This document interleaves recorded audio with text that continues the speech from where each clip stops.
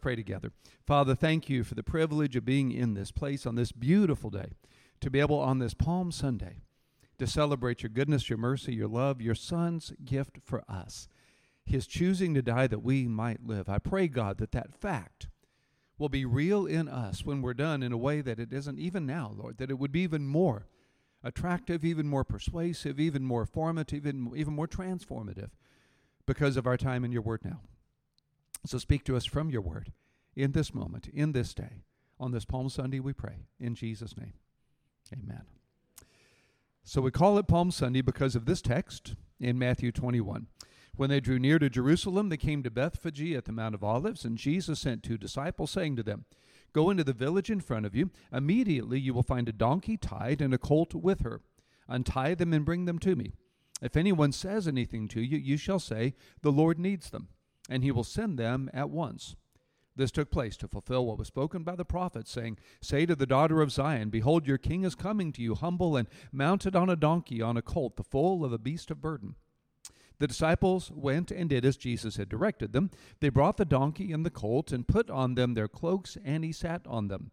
Most of the crowd spread their cloaks on the road, and others cut branches from the trees and spread them on the road. The crowds that went before him and that followed him were shouting, "Hosanna to the Son of David! Blessed is he who comes in the name of the Lord! Hosanna in the highest!"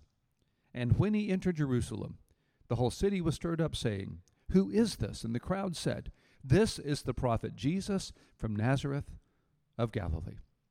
That is the word of the Lord. Thanks be to God.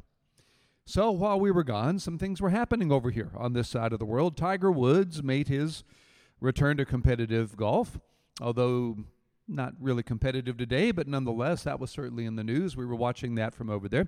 We were watching the opening of Major League Baseball happen this week. And, of course, the Rangers lost the first 2 games of the year because they have hitting and no pitching. So some things don't change, right? Some things are just what they are. Well, over in Israel, in the midst of all of this, there was, unfortunately, some street violence, as sometimes happens there. We're completely safe. There's never been an attack on a tourist from 1948 to today, but there were some things that were happening there at that point. Their government, their politics. Well, you think we have interesting politics here. They have a parliament called the Knesset, 120 seats. It takes 61 seats to get a majority. They never have any party win 61 seats, so then a bunch of parties get together and make a coalition to get to the 61, which is what's happened. And now this lady, Edith Silman, has withdrawn from the coalition. She did that last week. So now they may have to be their 5th elections in the last 3 years. I came back, and I'm grateful for our political system, kind of, a little bit. So that's going on over there in the midst of all of that. And, of course, COVID. So we had to be tested within 3 days of leaving. And then when we landed at Ben Gurion Airport, we were taken to this room. That's not me, but where I did that. All of us had to do that to be tested before we're allowed into Israel. And then on the way back, we had to be COVID tested at the hotel before we could get on the airplane to fly back. Actually had 3 of our people test positive. They are quarantining in Israel as we speak. Right now. Will be there a week. Now, Israel pays for that. They put them in a hotel. They feed them. They do all of that. But nonetheless, challenging days, you know. Well, in the midst of all the paradoxes, all the challenges of Israel these days, on Palm Sunday, the first Palm Sunday, there were 3 challenges in the heart of God. 3 dilemmas God was facing on the first Palm Sunday that are more significant than any dilemmas we're facing in our news. More significant than any challenges we are looking at in our culture. 3 solutions God comes to for these dilemmas that change everything about our lives, everything about our eternities, everything about the challenges we face today. So on this Palm Sunday, let's just look at those. Let's look at God solved his 3 dilemmas, and let's see how that relates to your dilemmas, to your challenges, to your issues today. One of them has to do, you could say, with the character of God, another with the mind of God, and a third with the heart of God. So first, the character of God. Here's God's first problem on Palm Sunday. The Bible says God is love. The Bible also says God is holy. In fact, holy, holy, holy. And you repeat for emphasis in Judaism. We would say holy, holy, or holiest. They say holy, holy, holy to get to the superlative level. Holiest, you could say. God is love, God is holy, and we are sinners. What's God going to do about that? If God is love, he wants you to be forgiven, wants you to spend eternity with him. He's your father just like you're the father of your kids and your grandkids, and you can't wait to be with him. Well, he even more than that. But because God is holy, he must judge sin. So how can God be love and God be holy and we be sinners? How does God resolve that dilemma? Well, that's what happened this Holy Week, as you know, at the cross. When God transferred our sin to his sinless Son, so he could be loving to us and yet judge sin, and we could spend eternity with him. That's why Jesus is the Lamb slain from the creation of the world, pierced for our transgressions, crushed for our iniquities. Upon him was the chastisement that brought us peace. By his wounds we are healed, as it was predicted 1,000 years before Good Friday. They've pierced my hands and feet. I can count my bones. They stare and gloat over me. They divide my garments among them. For my clothing they cast lots. 1,000 years before the crucifixion, God had this plan. His sinless Son would die to pay the debt we owed to purchase our salvation. And that's how God resolved his first dilemma. How can he be loving? How can he be holy? How can we be sinners? That's how it comes together this week, Holy Week. But God has a second dilemma, specifically on Palm Sunday, and it's one, the first we're familiar with, the second one not so much.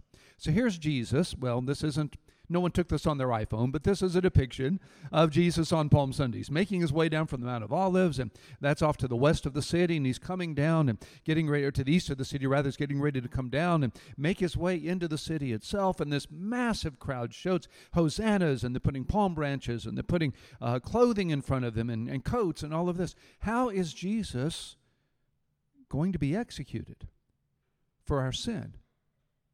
How's he going to be the sacrifice for our sin when he's so popular, when the crowds are following him with such adoration? The authorities want him to be removed because he's a threat to their authority, and they're terrified that he's going to start some uprising against the Romans. Then the Romans will come in and put down the rebellion and get rid of them. That's what Caiaphas, the high priest, is worried about. That's what the Sanhedrin is worried about. What are they going to do about this Jesus, this rabble-rouser, this instigator, this problem, as they're seeing him? But he's too popular. How can they have him arrested and not have the very riot they're trying to prevent? So he teaches in the temple precincts. That's a model of the temple. And they're trying to defeat him there in debate, trying to prove him to be a heretic, trying to prove him to be someone the crowds ought not follow. But he keeps defeating them in debate. Remember all of that? Render to Caesar what is Caesar's and to God what is God's. And keeps defeating their debates, keeps proving his superiority. So what are they going to do? Jesus came to die. How's it going to be arranged for him to die? How are the authorities going to arrest him when he's so popular? How are they going to have him executed without the crowds revolting, the very thing they're trying to prevent? Jesus solves the problem for them. This is something a lot of folk don't know about Maundy Thursday later this week.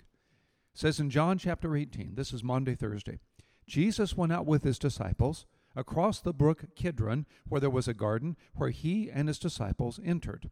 That's what the Garden of Gethsemane looks like today, part of it anyway. And that olive tree is 2,000 years old. Olive trees grow off their roots. Botanically, that's 2,000 years old. Goes back to the time of Christ. Here's the point. Judas, who betrayed him, knew the place, for Jesus often met there with his disciples. So Judas is going to betray Jesus, but if he does it in public, light of day, there'll be the very revolt the authorities are trying to prevent. So Jesus goes to the one place where Judas can find him, under cover of darkness while the crowds are asleep, so that he can be arrested without the very revolt the authorities are trying to prevent. Jesus arranges this. Jesus goes where Judas can find him and waits on Judas to find him on Maundy Thursday night. And so Judas, having procured a band of soldiers and some officers from the chief priests and the Pharisees, went there with lanterns and torches and weapons. And so it was on Maundy Thursday night that they dragged Jesus off to Annas and Caiaphas. This is a church which is where Caiaphas' house was in Jesus' day. We actually have the tomb, the casket, the ossuary of Caiaphas. It's in the Israel Museum. I've seen it many times. It has his name on it, Caiaphas, the high priest. And it's there. They have to find some charge against Jesus that will cause the crowds to turn against him when they make this public. So they accuse him of blasphemy. Can't be the Messiah if he's a blasphemer, right? They convict Jesus of blasphemy on that Thursday night and that Friday morning. Then they drag him over to Pilate. Here's a model of Herod's palace where probably Pilate was on Good Friday. Well, the Romans don't care about a charge of blasphemy. You might accuse me of blasphemy, but you're not going to get a civil court to put me in jail for that. So now they changed the charge to insurrection against the Romans, because that's the very thing that Pilate can't have, is a rebellion, a riot. And they get Pilate to condemn Jesus and sends him to the cross. And Jesus arranged it all. He went to the very garden where he could be found, under cover of darkness, so the crowds won't know and riot. He withstands illegal trials, at least 17 ways they were illegal, from the high priest to convict him of blasphemy, and then Pilate of insurrection, so he can die for us. Resolves the dilemma for us this week. But there's one other dilemma, and it's the one I most wanted you to be aware of as we step into this Holy Week together. We said that Jesus is the Lamb slain from the foundation of the world. However, Maundy, Thursday night, in the Garden of Gethsemane, while he's waiting on Judas, waiting on the authorities, waiting on the soldiers, waiting for what he knows is going to happen, the Bible says he fell on his face and he prayed, "Father, if it be possible, let this cup pass from me." Prayed that 3 times. Why would Jesus 3 times, at the last minute, want to retrade the deal? Want to back out of the commitment? Want not to do what the Lamb slain from the foundation of the world had committed to doing? Why on Maundy, Thursday would he 3 times ask his Father, "If it be possible, let this cup pass from me"? Why would he do that?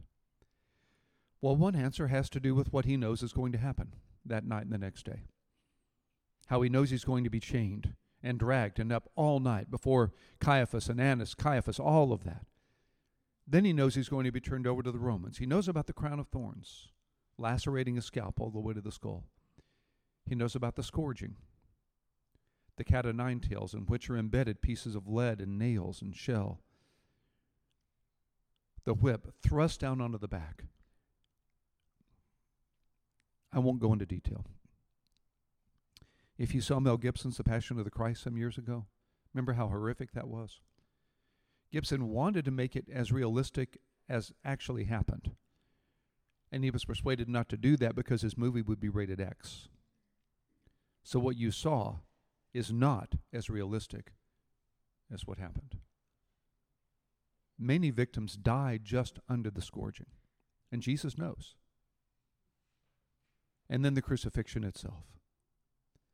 If the Romans wanted you to die slowly, as an example to others, they would put nails through your hands, but your hands can't hold your body weight. So then they would rope your arm, and they would nail your feet, but your feet would be on a pedestal where you could stand so you wouldn't suffocate, and you'd die of exposure, thirst and exposure. That's typically how they crucified. In Jesus' situation, because of Passover, because of Shabbat, they wanted him to die that day. So they put the nails through the wrists, because that can support the body weight. But eventually, because they pierce the ulnar nerve, the body, you can't move the arms, and you can't get your weight up off of your lungs, and you begin to suffocate. So then they break the legs. They have a club called a crucifragium that breaks the legs so that you can't support your weight, and you suffocate and you die. That's how the thieves died. But when they came to Jesus to break his legs, he had already given up his spirit, fulfilling the prophecy, "I can count on my bones." It's been calculated that crucifixion is the worst, most tortured form of death ever devised. It's illegal in every nation but one on earth. And Jesus knows that's what he's facing on that Maundy, Thursday, when he prays, "If it be possible, let this cup pass from me." But I don't think that answers my question. I don't think that's the answer to the dilemma. We understand the dilemma, how God can be holy, how God can be loving, and we can be sinners by putting our sin on his sinless Son. We understand how Jesus resolved the dilemma of how he could actually be executed for us. But this third dilemma, why would Jesus pray 3 times, is answered by the first. Remember when Jesus on the cross cries out, my God, why have you forsaken me?" It's the only time in all the Gospels that Jesus refers to his Father not as Father, but as God. The only time. when he cries, my God, why have you forsaken me? Because in that moment, God takes the sinfulness of humanity and places it on the sinless soul of his perfect Son. And in that moment, the Father must turn from the Son. And for that one moment in all of eternity, as the Father and the Son are separated from each other, and the Son has to feel the horrors of the sinfulness of all of humanity in a way you and I can't, as sinners, can't begin to imagine. In that moment, Jesus must cry, my God, why have you forsaken me? And that is what he didn't want above everything else. And yet 3 times he says, nevertheless, not my will, but yours be done. So understand, this Thursday, this Monday, Thursday, this Holy Week, Jesus chose not only the scourging and the whipping and the beating and the crucifixion, he chose your sins. He chose that. While Judas and the authorities, the soldiers, are making their way out the eastern gate from the Anthony Fortress and making their way down the Kidron Valley, he's watching all this happen at night. He's watching the torches. He could have turned and fled. He could have made his way back to the Judean wilderness, back to the Galilee. He'd be out of the way. The authorities wouldn't worry anymore. They wouldn't care about him. He could live a natural life. He's standing there watching and waiting and choosing. But also, don't miss this. This Monday, Thursday, not only did the Son choose that, the Father chose that. 3 times, the Father said no to his Son so he could say yes to us. Don't miss that. The Father chose for his Son to be scourged and whipped and tortured and crucified. The Father chose for the Son to bear the sins of every sinner of all of history on his sinless soul. The Father chose for that moment when his Son in agony would cry out, my God, why have you forsaken me? Eloi, Eloi, lama sabachthani. He chose that for you. He chose that. And so I say all of that, to say that after Jesus said, nevertheless, not my will, but yours be done, you and I can take away on this Palm Sunday, on this Holy Week, this fact. Never again wonder if God loves you. No matter what you're facing, no matter what your dilemmas, no matter what your questions, your challenges, please don't ever again wonder if God loves you. I'll illustrate that this way and then we'll close. Shockingly to me, it has been 10 years since our oldest son went through cancer. Surgery that didn't get it all, and so 6 weeks of radiation in that horrible machine. MD Anderson down in Houston. That was 10 years ago. Can't believe that. Right now, this March, this April, this spring, 6 weeks of that. Radiating him to kill the cancer to save his life. I went down to be with him before all that started. I went into the room. That's my picture I took of that machine. And in that moment, I know you believe me when I tell you I would have traded places with my son. I would have paid all the money I have to trade places with my son. All of you who are parents and grandparents understand what I mean, don't you? Imagine me sending my son there to take radiation for somebody else who had cancer and he didn't, so that they could be healed because of his suffering. If I did that for you, would you ever wonder again if I loved you? If I sent my son to go through that for you, would you ever wonder if I loved you? Well, I can make that even more to the point. A number of years ago, I was in Huntsville speaking down there on the college campus there. Got to meet the warden, since retired, a very strong Christian, who gave me a tour of the Huntsville prison. He asked if I'd like to see the prison. I said, as long as I get out. Willing to go in as long as I get out. Took me around. It was really fascinating, and we went into the execution chamber. I've been in that room. So now imagine, I chose for my son to go there so that you don't have to. Would you ever again wonder if I loved you? This holy week,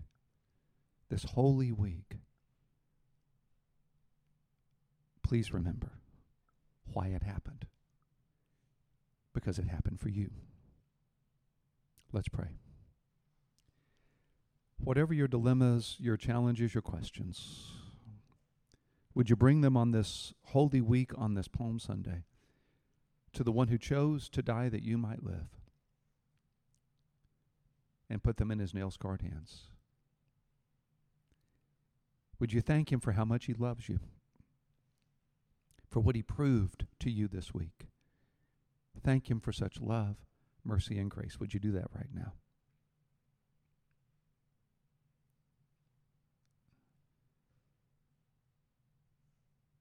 Now ask him if you need forgiveness. Ask him to forgive you.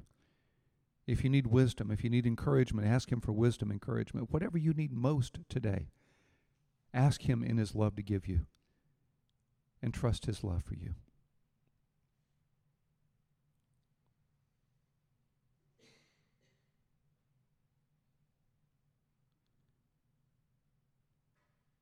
And now on this Palm Sunday, join the crowds in saying Hosanna to the King, in your heart, in your praise, all through this day, all through this week.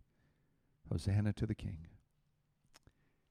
Lord Jesus, this is our prayer, this is our worship, this is our gratitude. We don't have words to express our hearts, but how thankful we are for the love you chose for us, the debt you paid for us, the suffering you took for us, the death you died for us, the victory you won for us, the eternity that you guaranteed for us this week, so long ago, and this week, today. This is our praise, our prayer, and our thanks. In your holy name we pray. Amen. So next Sunday, 9:30 and 11, we will start the service, as we do every year, by joining 2.2 billion people in saying, He is risen indeed. This holy week, may it be a holy week for you. God bless.